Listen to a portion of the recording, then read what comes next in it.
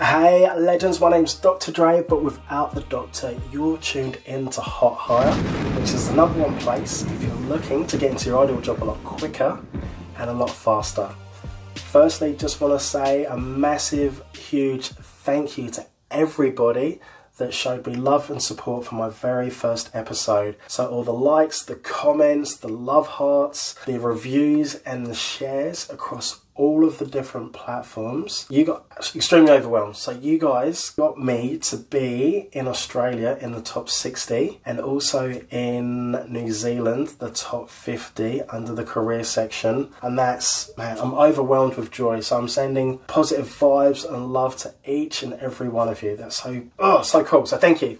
Right, today what I want to do is talk to you about nailing your phone interview. So a phone interview is typically called a screening interview and it will last for, say, anywhere between 10 to 15 minutes. The most important thing here is the interviewer can't see your facial expressions or your body language, so you need to have an engaging and enthusiastic tone. The key is to match the rate at which the interviewer is talking. So if you talk really quickly, they talk slow, and just bring your speed down, or vice versa, because subconsciously this will help with influencing. I'll talk in a bit more detail on another show regarding that. Another thing what you can do is actually stand up on the call. So when you stand up, you release tension from your diaphragm, feel more confident, and you come across a lot clearer as well. Make sure that you have a copy of your resume or your CV printed out. The reason I say this is because sometimes, you're going to have a bit of a mind blank. And if that happens, then you can quickly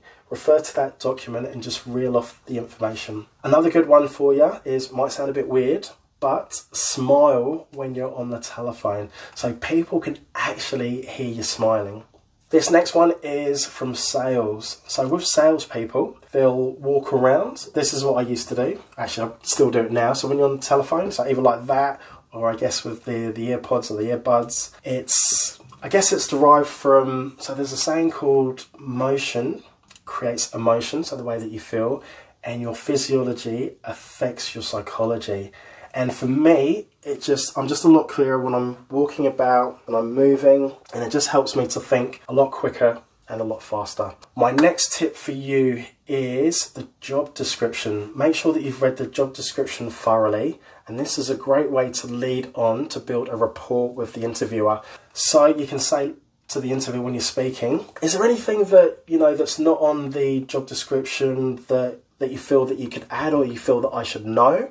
And then this way you'll find out key bits of information which you can use. I'm just trying to think if I've got any more tips for you. Yeah, so just let your personality shine through as well. So you need to be yourself and, build a bit of rapport. So with the interviewer, people love to talk about themselves.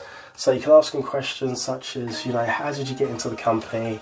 How long have you been with the company? What do you like? And then this should get them to open up, especially if it's an open-ended question. And then once you get them talking, then yeah, half the battle is won.